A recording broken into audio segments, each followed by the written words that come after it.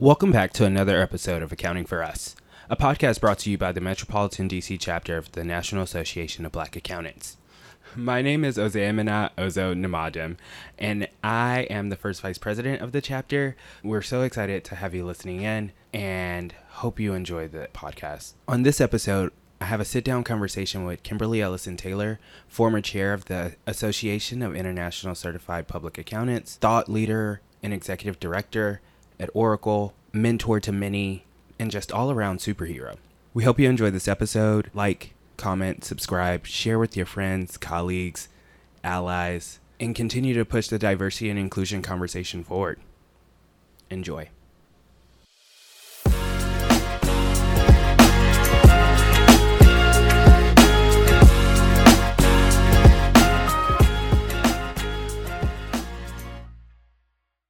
Greetings, everyone. Welcome to another episode of Accounting for Us, the NABA Metro DC podcast. This episode, we actually have an all-star, world-famous executive from Oracle. You all may recognize her name. Her name is Kimberly Ellison Taylor. She has however many accolades that you can describe, but I think her formal title is Executive Director of Finance, Thought Leadership, Enterprise Risk Planning, Enterprise Risk Management for Product Marketing. She has a diverse background in finance and technology, and she served as the 104th chair of the AICPA. She was the youngest person, the fifth woman, and the first person of color to serve as the chair of the AICPA. So just many, many, many kudos to you. Thank you. I feel honored and privileged to have you, and I hope our members enjoy this. I know that they will. So thank you so much. The honor is all mine. I am so glad we had an opportunity to get this podcast finally on our calendars, and I am always excited to help the DC chapter. I am in the Baltimore chapter, so don't try to steal me away. But if I was going to be stolen, DC would be right there, the next top of the list. Yes. Thank you so much. We all have we have chapter beef sometimes, but we're all one NABA family. We all right. So as speaking of NABA family, can you just tell me a little bit more about your NABA story? How did you become affiliated? Can you tell me more about you? Tell us about yourself. Kimberly. Absolutely. So I am from Baltimore, the Sandtown, Winchester community of Baltimore. I grew up in the inner city, and I wanted to be a CPA since I was in the third grade. And I always ask every chance I get for everyone to have a homework assignment when they're talking with me, and that is be a catalyst and an ambassador of change. We have to create, I think, many cases of more role models, more people who are highlighted for their capabilities and for all of the things that they're doing on behalf of our community. And whenever I think who is doing a lot for our community, NABA and our NABA members and family members all across the United States and in some cases around the world are right up there in my mind, because NABA is showcasing excellence at its finest levels. And so my story with NABA is that I was a member of the Maryland Association of CPAs, but realized that there was a part of our membership that probably needed a little more attention from me. And as a member of MACPA, I became affiliated and a member of the Baltimore chapter. And how excited was I to see the amazing role models who are out there every day working in their respective responsibilities across every facet of the profession: public accounting, business and industry, government, education, not-for-profit, and consulting. And to know that there are people who look like me, to know that there are people who understand my struggle, to know that there are people that I don't have to say a word, but if I say what had happened was, they know what I'm talking about. They get my jokes. We get each other's jokes. Or if I say something like, we're going to learn today, and then everybody in the room starts laughing, you can't replace that kind of experience and understanding of where we've been and hopefully where we're going. And so I am so proud of NABA family, the NABA family, and so proud of the work that we are doing and will continue to do to promote excellence at every level and also to provide more opportunities for inspiration, which I believe leads to aspiration. Oh my goodness. So we're going to start off really strong, coming out the gate with all of the gems. Thank you so much. First, just thank you for being a catalyst for change. So I know I have a lot of gratitude. So I'm going to, I know that you understand that, that is happening. So I'm toning down the gratitude throughout, but I will remain in this. For sure. Listen, I think it's important too. And that's how I grew up. Sounds like that's how you grew up. Mm-hmm. We do have to have an attitude of gratitude. And for me, every day I start out with my prayer to say, God, let me be the vehicle on the ground to put forth the message and the testimony of how amazing you are. And so I lead with gratitude. When I meet people who have experiences that I don't have and who have paved the way, who are older than me, I want to give them recognition. And, you know, we have so many people in the NABA family that we could do that all day with, starting with the NABA founders who were standing there and we're standing on their shoulders. We have to have attitudes of gratitude. There's just no other way to describe it. Absolutely. And that is, I mean, in this time right now, I mean, absolutely how we're managing. That's how I'm managing. I recognize that representation matters. And I know that, you know, I want to keep contributing on a day-to-day basis. I see you doing so much. And I think about how stressed out I end up being sometimes. And I'm just like, wow, Kimberly Ellison Taylor is a superhero. I just want to just thank you. So that was my attitude of gratitude. Thank you. Last night, I was able to attend, so tying back to NABA, last night I was able to attend a Men of NABA webinar where the National Urban League president and CEO spoke, and he mentioned a quote, or he repeated a quote that he had heard. It was, sometimes being the first is not actually an accomplishment, it's actually an assignment. And that really resonated with me because I think about you being the first woman of color, the first Black person, the first, like, the youngest person, and it says, and the first person of color. So all of the titles, and those were so many assignments. Can you just tell me a little bit about how you navigate, like, just the accomplishment? Are you balanced between accomplishment, feeling the basking in the accomplishment, but also recognizing your assignment? I love that quote. And I think he's right. And I would say for all of us who have been or are the first in anything, my charge is not to be the first and only. I need to find other people who can stand on my shoulders and who I can help mentor, coach, and sponsor along on this journey. And I hope I don't cry when I say this, but if I have not found a pipeline, if I can't help someone else be even considered to be the future chairman of AICPA or the Maryland Association of CPAs, I have failed. Because my charge is not to be here and say, thank you, God, for my blessings.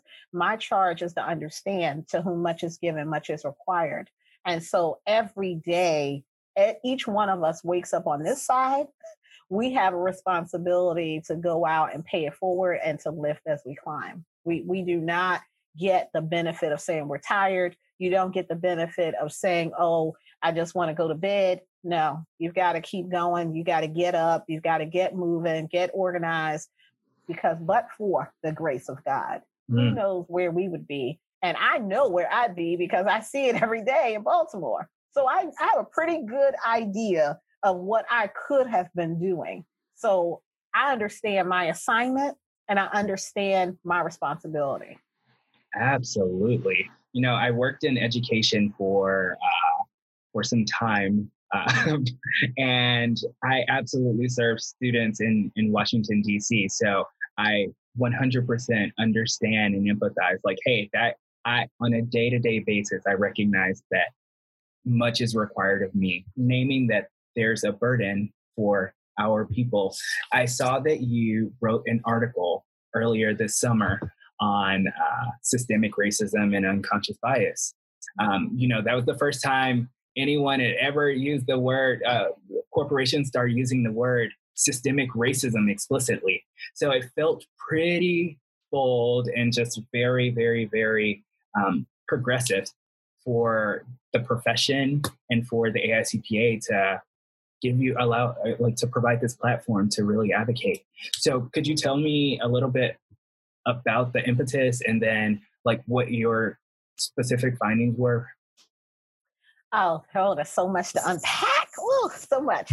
So here it is. The reality is, I grew up like most of the Naba family, where you learn some key things. One, it is what it is. Two, education levels the playing field. Three, we've got to work twice as hard to get half the credit. And so you automatically know that we're going to have to, or it feels like you have to overcompensate, because you know that people are going to perceive you, not all, I don't want to say it's everyone, but you know that there could be a negative perception of you as a Black person and also as a minority. And I will tell you that I also heard I have two strikes, being female and being Black. Who wants to tell their kid that?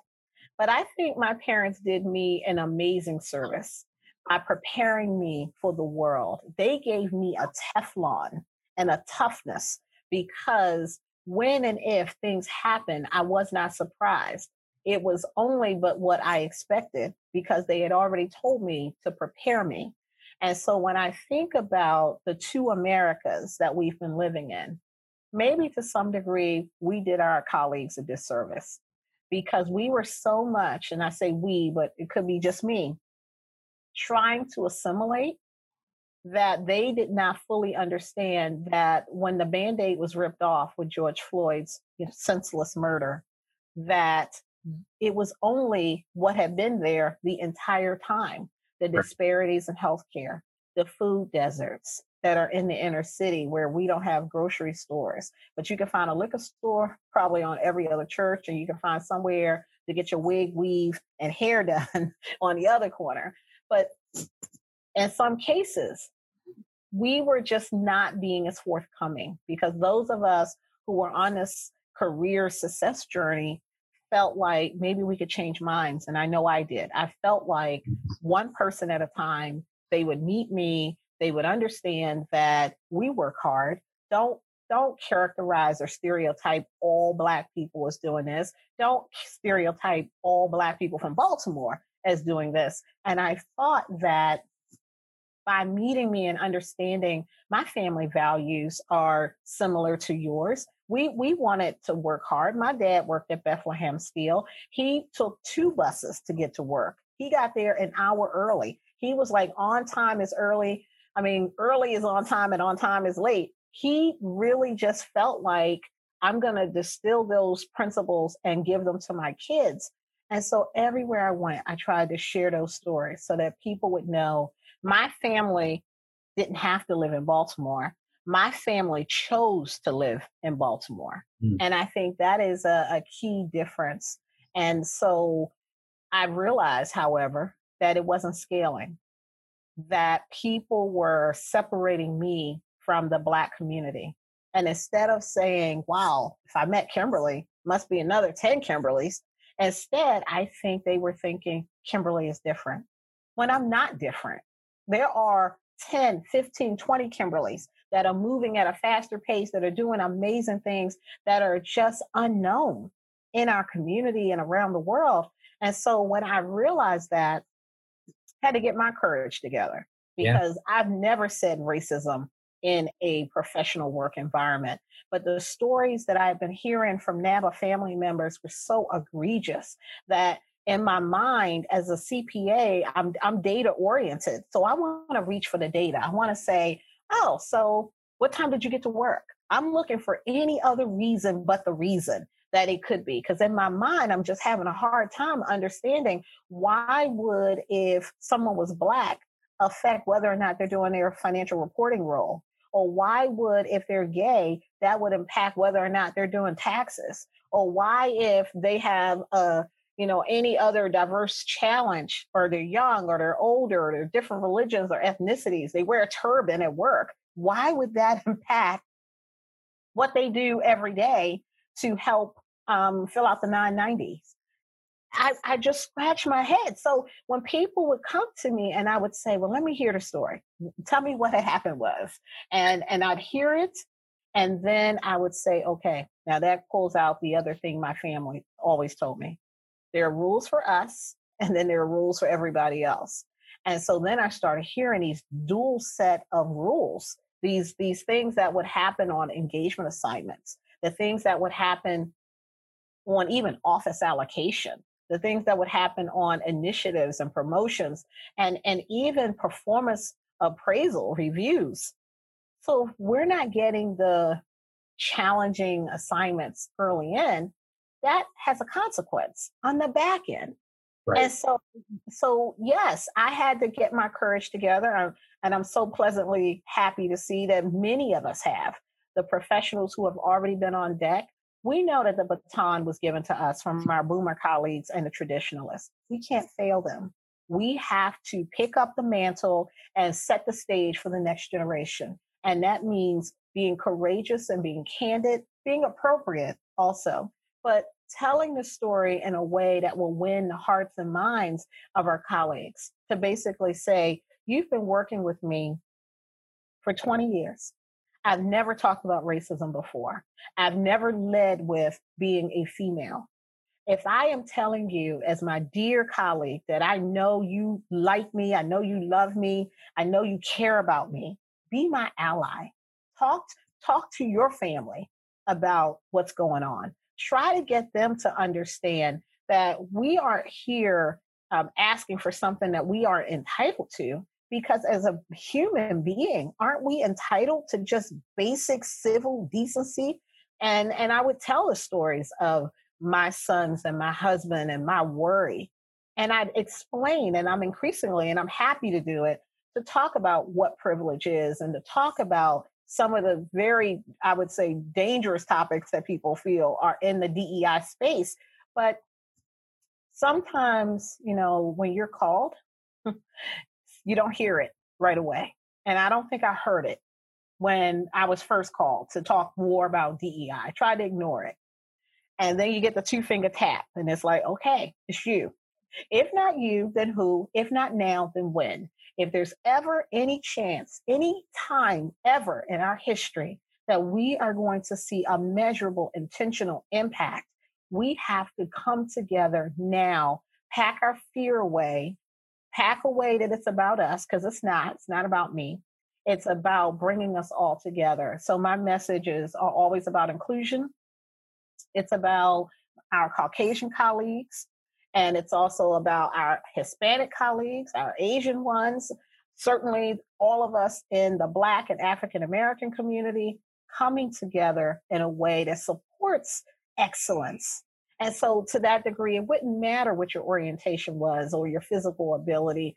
We need to help you become the best version of yourselves. And I think we're all charged to come together in a way that messages together and not divides us, because words have consequences. And I think we have to pay attention to that.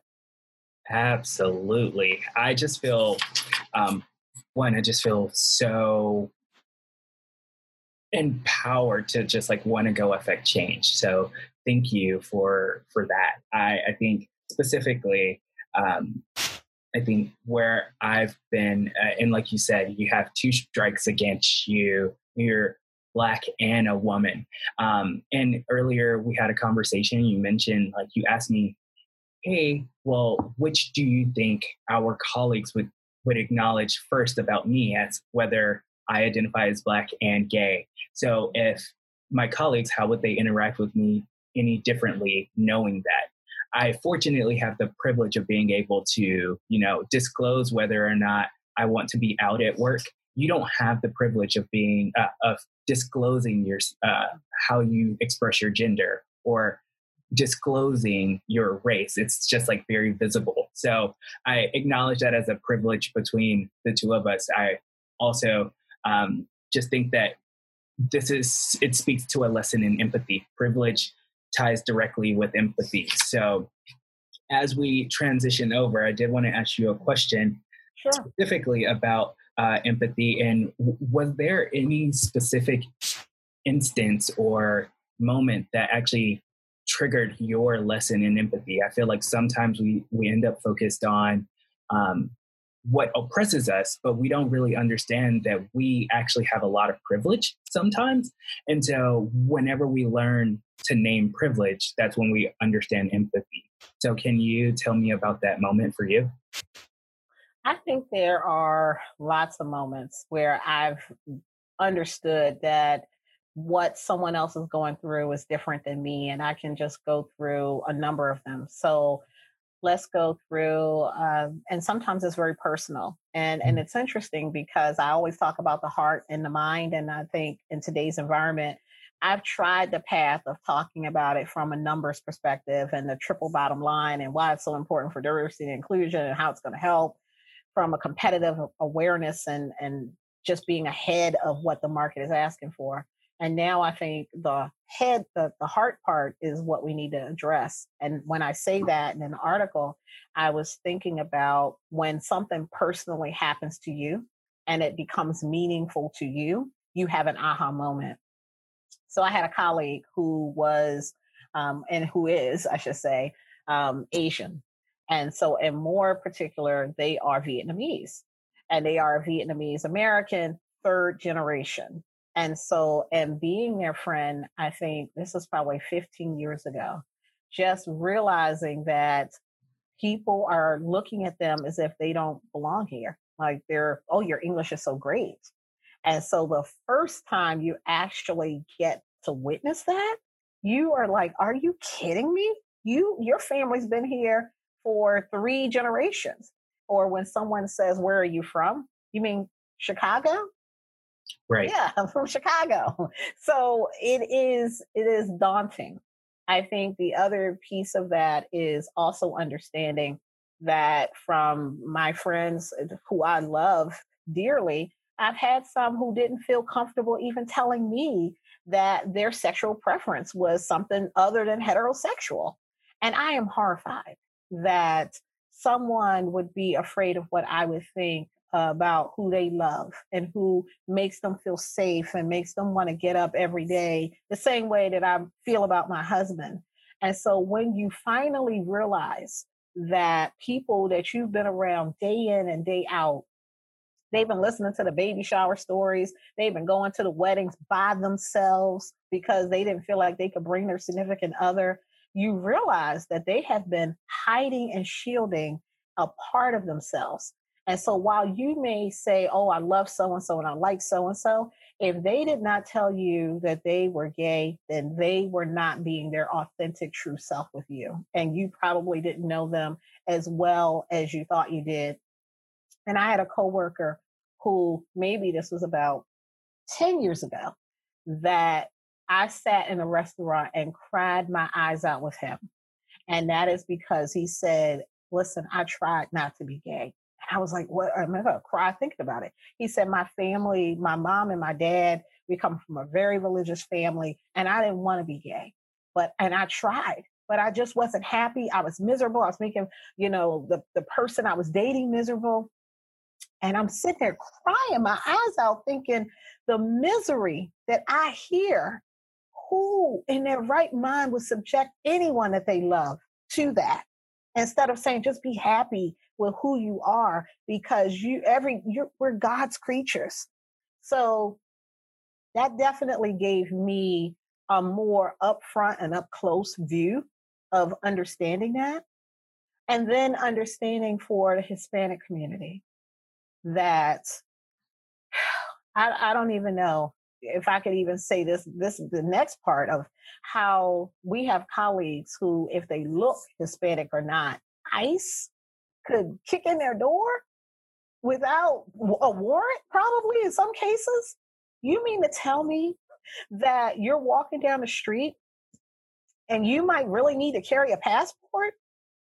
And so I don't know if people understand the ramifications and about immigration. And there are people who have been here their entire lives. I have met students who are in flux and uncertainty about what's going to happen to them because they're dreamers and will they get deported back home.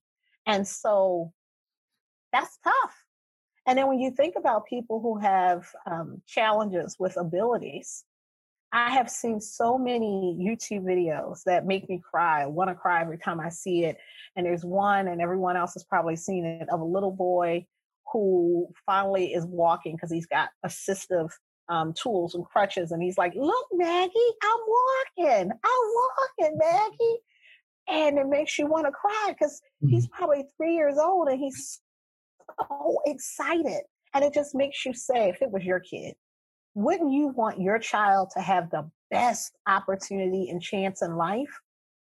And then even from a female perspective, I've grown up with that my entire life. The stereotypes, the images, the issues that we face. When you think about in 1898, the first Caucasian female to pass the CPA exam was Christine Ross. It took her 18 months to actually get licensed. We just passed the 100th year of the ratification of the right to vote as a female. It was in 1943 when Mary T. Washington Wiley passed the CPA exam, and she was a Black female, and no one was giving her a chance because of probably her gender. We don't talk about that as much because we talk more about her race. Women have our challenges with stereotypes of whether or not we're serious about working, stereotypes on whether or not we're going to be able to put in the effort and time. Some cases we don't smoke cigars. Some cases we do, but we're missing out on that chumminess that happens. And we want to be right there and getting in our good word and promotion speeches that we're doing. We're not there in some cases. And then because in our community, more specifically, not all cases, we are the primary care providers. And so what I've always encouraged us, because I got an au pair, I had no idea. I didn't even know, as crazy as this is going to sound, that Black people got an au pair. I think I was like the only person that I knew that had an au pair.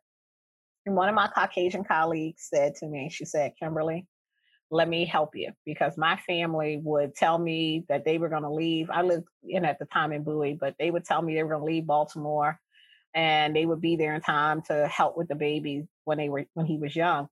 My family would be leaving at the time I needed to be where I was going, and they would just be leaving. So I was like, okay, I can't do this. Note to self, I have got to get affordable, consistent, reliable daycare. And the au pair program helped me quite a bit, because what I know is this: we cannot be in a position now. This is pre-COVID, so COVID is game change, but we can't be in a role where we want leadership if we're leaving like a clock at 5:00.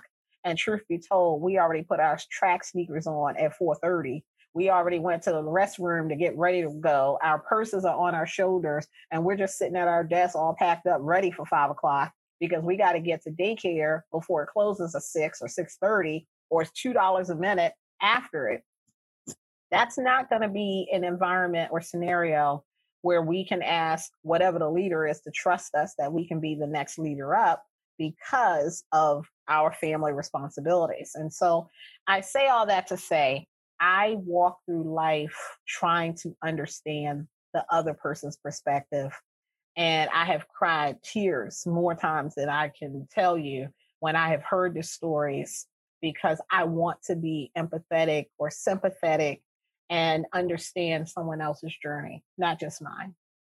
Yes. No, I am like astonished, because like some of these things I've I consider myself a pretty woke individual, but it's always like I appreciate being I stay in a posture for learning and curiosity. So I just thank you for sharing that. I guess the next question is then, how do you equip allies with understanding empathy and like charging them with action? I know that the article itself was a specific call to action, but like, how do you make it more tangible for the individual? I create a safe zone because I know that people today are frustrated, especially in our community. They are frustrated because they feel like other people should know and they should look it up and they should read a book. But that's a part of the assignment. The assignment is in each one of us understanding that we are a catalyst and an ambassador for change. And that means answering the questions that you might get. And I don't care if you get it once or if you get it 15 times. We have a responsibility to help shape and help people on their journey if we're the ones being asked the question. And so because I create that kind of safe zone, my colleagues have taken me up on it, and I appreciate that they have, because I would much rather them call me up and say, Kimberly, what do you think about this? Than to put out a press release that says, we're sorry, but now let's talk about the destruction of property. Because I can't tell you how many moments where I was reading a statement and I was thinking to myself, who wrote this statement? Because I don't see the level of empathy that is necessary and needed. And I didn't see the acknowledgement of the pain and grief, because what I see is the concern more about these buildings than I do human life being taken. And yes, I am absolutely upset if we have people, as what we would say, and growing up in my family, acting a whole fool out there, throwing bricks in buildings and ruining someone's dreams because you're angry. Two wrongs don't make a right. And so I would never co-sign or condone violence or destruction of any property at all. But at the same time, I think we can not be at the funeral talking about how bad someone was. Can't we wait until the funeral and the repast is over before we start telling you about what we really think about them? And I don't think I saw enough of that understanding that it really could have been a two-part process, that you didn't really have to tell us all that you felt in the one letter. So they didn't know, though. And in some cases, they didn't know the microaggressions that have been happening or that were happening and things that they said. And I can believe that, because I don't wake up every day thinking about what it feels like if I were left-handed. I take for granted that I live in a right-handed world. Right. And so that's privilege. And so I understand and I provide grace to people to make mistakes. And so person by person, I have been invited to come and present and speak and help train, and I'm happy to do it. I think absolutely it is my responsibility and honor to be able to share my knowledge with someone about DEI. Absolutely. I always get choked up, so I apologize. What is the most important lesson that you've learned about resilience throughout your career? And I'm mentioning that because, we were discussing being the first, and in order to be the first, you have to not see anyone and you have to persevere so much. So how did you learn about resilience, and what advice would you give to early career professionals about that journey? So many places, so many ways, but I would say this is it. We have to realize that when things happen, sometimes it's just not about us. It's about the lesson we're supposed to learn. It's about the next chapter. And I think through the various lessons learned and disappointments, I have become renewed and re-energized in my faith, because I believe that what's for me is for me. No one can take something that's for me. And if it's supposed to be, then it will be. And I have peace. I have prayed for peace. I don't pray for any one particular thing. I pray for the peace of understanding that if I can do a good job, then I want the role. If I'm not going to be able to have a voice and a platform, and I'm not going to be able to really change minds and hearts, if that would have been the case as the chairman of AICPA, then I would have fully have said, this isn't my time. And it's okay. Not now. My time will come. And I don't know if we all realize that until we get older. I probably would have saved myself some sleepless nights, some tears, some heartache had I learned that early. I would also say part of resilience is understanding that all steps forward are not vertical steps forward. Sometimes it's be still. It's okay to be still. And sometimes it's okay to understand that while you're being still, you can be getting ready for the opportunity that's going to come. So that means going to classes, looking online, going to Coursera, getting some of these free webinars and opportunities, meeting people for virtual coffee chats. You're getting ready. That's part of the preparation process. And I think I learned about resilience in so many places when I got to UMBC and they didn't have an accounting program, which I had my heart set on. And I had to change my mind and decide if I was going to stay there or go somewhere else. And I stayed at UMBC and majored in information systems. When I thought that I was going to graduate, we dream about graduating, but I was a co-op at NASA. And they said, if you put in those graduation papers, we do not have a job for you. We have a job for you as a co-op and you can work year round as a co-op, but we do not have a full-time job for you. Now imagine I could see the finish line. I put off my graduation a year. Now, do you know how hurtful that is when you're anticipating something and you're so close and you just want to push forward and say, okay, I'll worry about it later. And I was like, no, I'm going to be more practical about this. I'm going to go and figure out what I need to do to get my MBA. So I stayed enrolled in school, went and got all the preliminary classes I needed to get an MBA from Loyola in Maryland. And by the time I graduated, they had a role for me. So I had an offer right out of school. And I was already a year through what I would have needed to do to get an MBA. And I just think that planning served me in great stead because I took those classes as an undergrad instead of at the higher graduate rate. And then I would say, another factor would have been when I failed a CPA exam. And I get it. So many times we're used to being superstars. And so you're used to being a superstar. You're used to succeeding and doing well. The first bump in the road, the first headache, the first heartache, we're ready to give up and change our whole plan. And I saw a meme that says, change the plan, but not the goal. And I think that's what we need to do. The CPA exam is challenging. It is difficult. But I grew up basically saying, if anybody can do it, I can. And I'm not going to give anyone an excuse to minimize my credentials. I'm not going to give anyone an excuse to say she's not the person for the role. I'm going to go out and get as much education and experience as I can because my family also said, no matter where you go, people can't take education from you. And I think that is important. And so with so many lessons like that, where you're hurt and you're devastated and you want to say, why me? And then you have to say to yourself, why not you? Why do you think you're entitled to having the only good stuff happening to you? It rains on the just and the unjust alike. All of us are subject to being disappointed. And so we just have to realize that. Absolutely. It's all about perspective. And I thank you for rooting us in the right perspective, right? So many nuggets of knowledge and just wow, so much wisdom.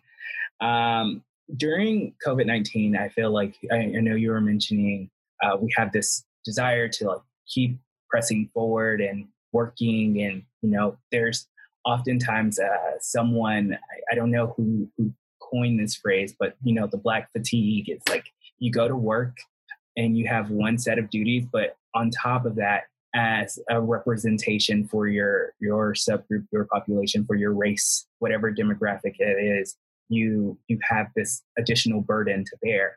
So how do you disconnect and how do you make sure that you are finding time to recharge, especially in COVID-19 where we are all pressed for time and it just seems like there's not enough? That is 100% true. And then I would also say for those of us who have elder care responsibilities, one of the things I've tried to say to people is that you never know the challenges and heartache that people are going through behind the scenes. And so I became the chairman of AICPA in October of 2016. And my mom passed away in July of 2016. I went through that year in a daze. And I went through the year crying on the inside. I'm still grieving. 4 years later, I am still grieving. And I think people think, oh, you got the perfect life, everything's great. But you don't know what people are really doing behind the scenes and the care that they are taking. When my mom was sick and she was in ICU, so many times, more times than I could even care to think, I would leave from some meeting and fly and take my suitcase with me to the hospital. And I never talked about it. I never complained. Hopefully you never saw me and said, whoa, she's wearing that stress on her face, because my mom would say, never let them see you sweat. Suck it up. You can do this. And don't you get out there and cry. And I'm like, are you kidding me, Mom? At the time, I didn't know she was going to pass away. I was just thinking we couldn't figure out how to get her to Orlando to see me become the chairman. Thank God she did participate in the video. So she knew it was coming. I talked to her. She was so proud of me. And I knew that she wasn't going to be there. And the speech was about all of her influence. But I didn't think she really wasn't going to be there. Like she was in heaven, not going to be there. And she was telling me just then, don't you cry. Don't get up there and embarrass me. And if something happens to me, don't you throw yourself across this coffin. I was like, Mom, oh my gosh, I can't make it. I can't go on without you. And she was like, yes, you can, and you will.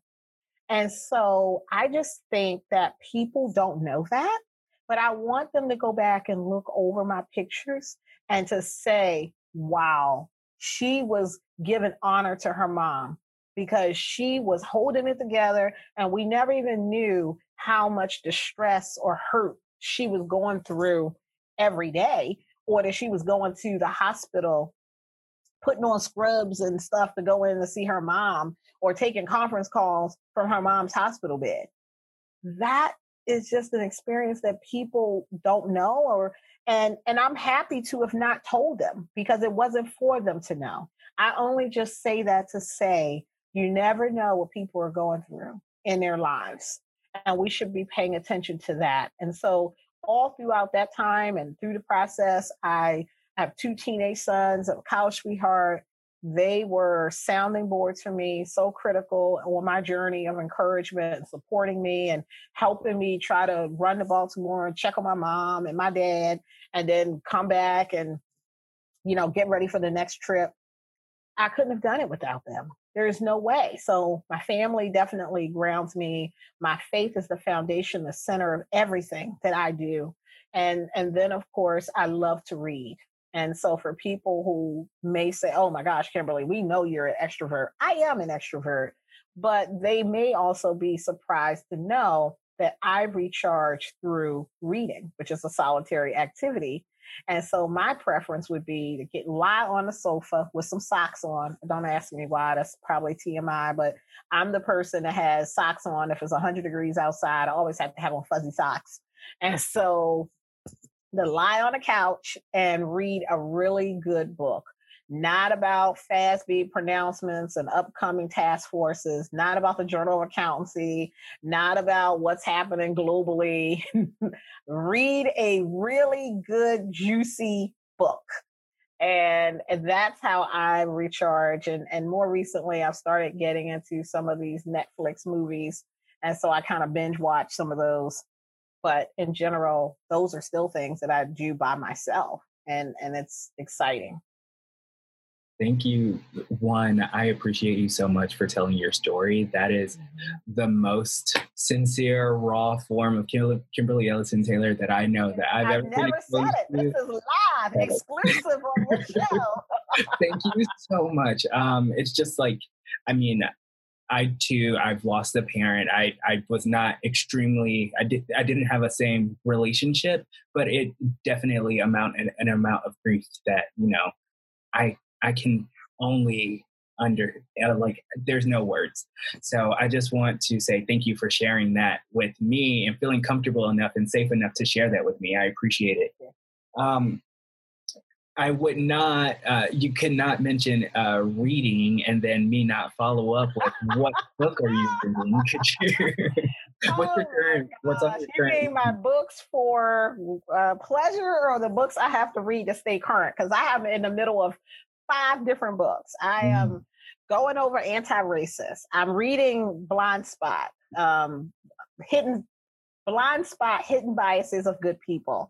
I am reading Surrounded by Idiots. I have went back and looked at From Good to Great because some of the classics are so prophetic with some of the things they were saying, with Clay Christensen, and he's definitely the innovator's dilemma. Looking at Malcolm Gladwell, I was in the physical bookstore, and actually saw that you could get like all of his books and another one for a discount. I was like, I got these books on Kindle, but if I can get the physical book, that's even better. So I'm going through Blink again right now. And so it would be drive someone else, bananas, because I am reading across books, like a chapter of this one, a chapter of that one. I'm looking for quotes. I speak a lot as a keynote speaker. So you want to be current, you want to be fresh, you want to have the information that's out there. So you want to talk about race is another book. So we got to have that content constantly coming in, reading about AI and machine learning, blockchain, staying up to speed on those things as well. And John Maxwell. So I just put on Kindle. I had it in a physical book, but the book was like this thick. Well, it was pretty, let's say 4 inches thick, since you can't see what I'm saying. Pretty thick book about the irrefutable laws of leadership. Because in some cases, to be honest, what I found when I'm looking at DEI and now all of the opportunities that are coming in this space for me, some of it is just the person should have never been a manager in the first place. They are just uniformly across the board to everybody a terrible manager. So now I had to go back to the basics to look at leadership and the things that maybe they could have been trained or taught on before they assumed the role. I don't know what kinds of skill sets people are trained on, but in some cases, when I hear the stories, I'm just like, okay, they were just terrible. They should have never been a manager in the first place. Not because it was gender, orientation, or race, just because you just can't have people that report to you and you never communicate with them. Any of them. So stuff like that. And then I like mysteries, love John Grisham, Stephen King, horror movies. Oh my gosh. I like to be afraid. I'm that person that my husband stopped going to movies with me to see scary movies because I would say, run, get up, don't go in the room. And he'd say, are you kidding me? We are in the movie theater. So now I just jump up and down in my seat because we're at home watching the movies. Yeah. And I like that. And it's science fiction. So I'll read a good science fiction book too. So that's always really good. Awesome. So when you said that you like to be afraid, that immediately triggered, in my head, I'm going to, wow, like, how am I not, I do not like being afraid. I don't go to horror movies. It's not my You don't like horror movies? My younger son will not watch a horror movie.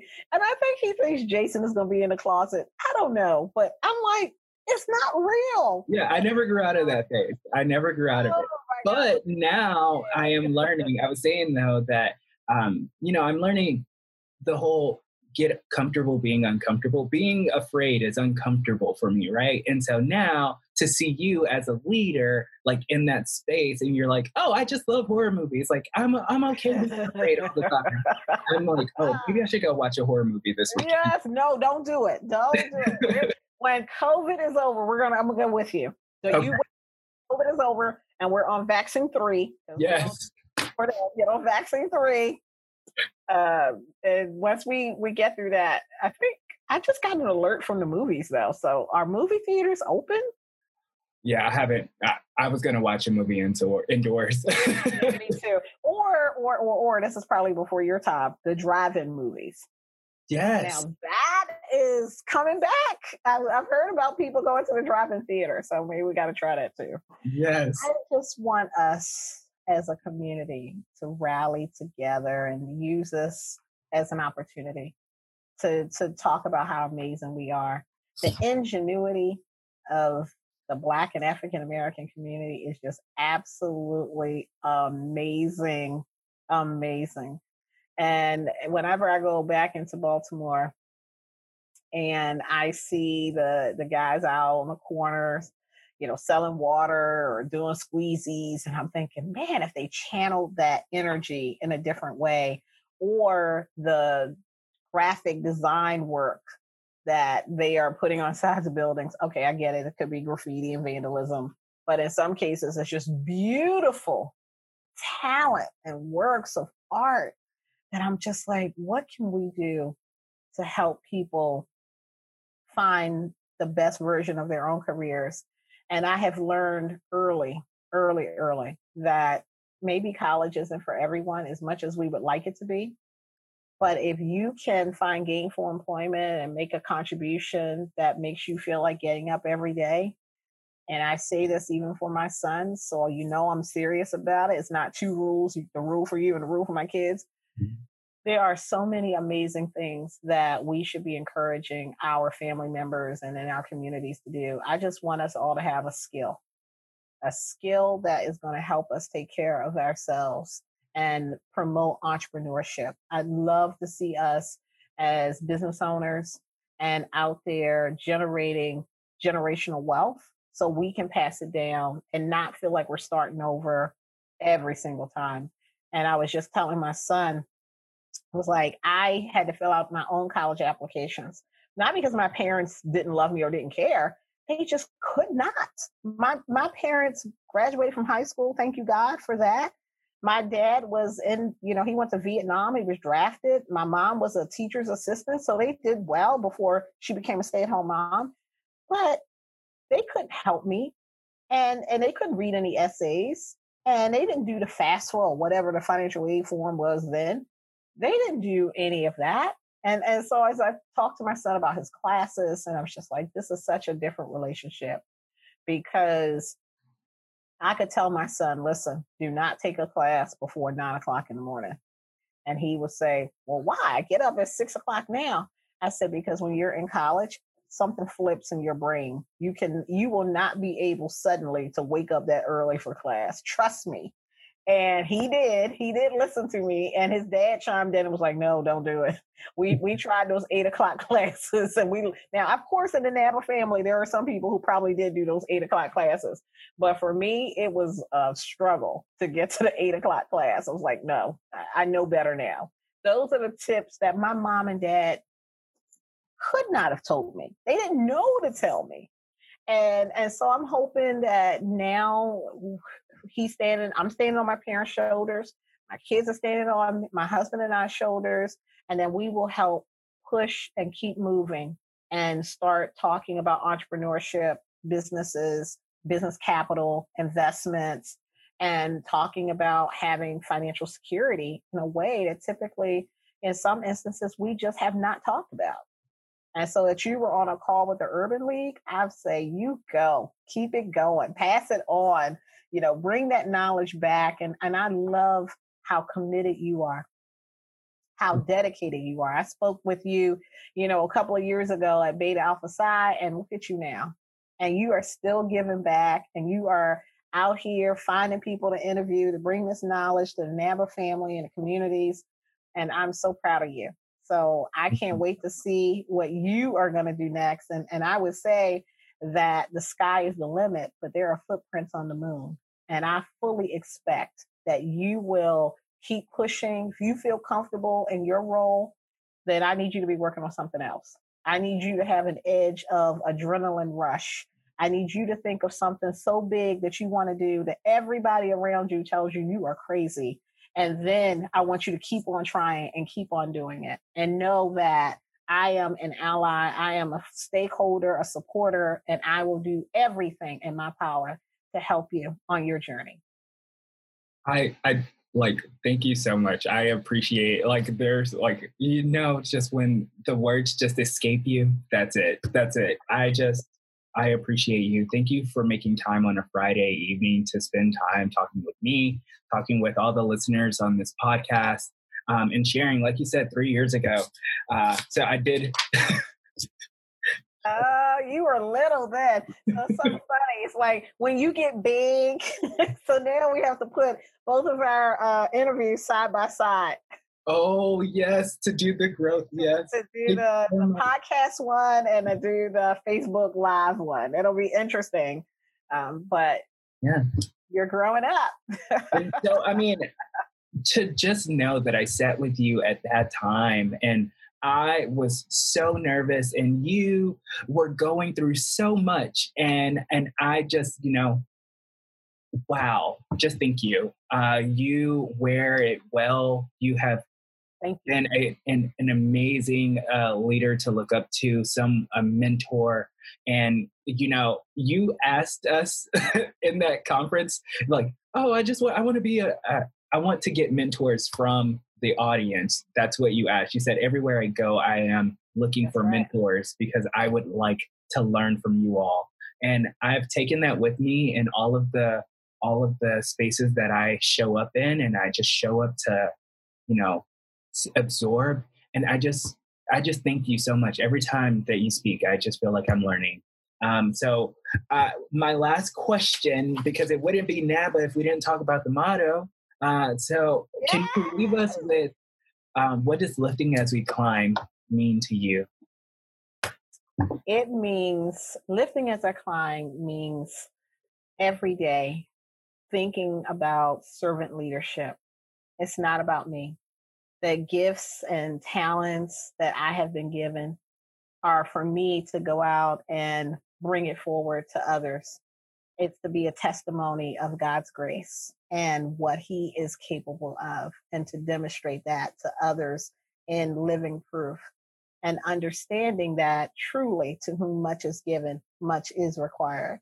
And so every day I think about how I can pay it forward and how I can help someone else, because you never know when you could be the difference in someone's life and their career journey and choices that they have to make, because they may not have it in their family, but it's amazing and awesome to know that they have it in a NABA family and that they can just come and find someone that can help them and encourage them.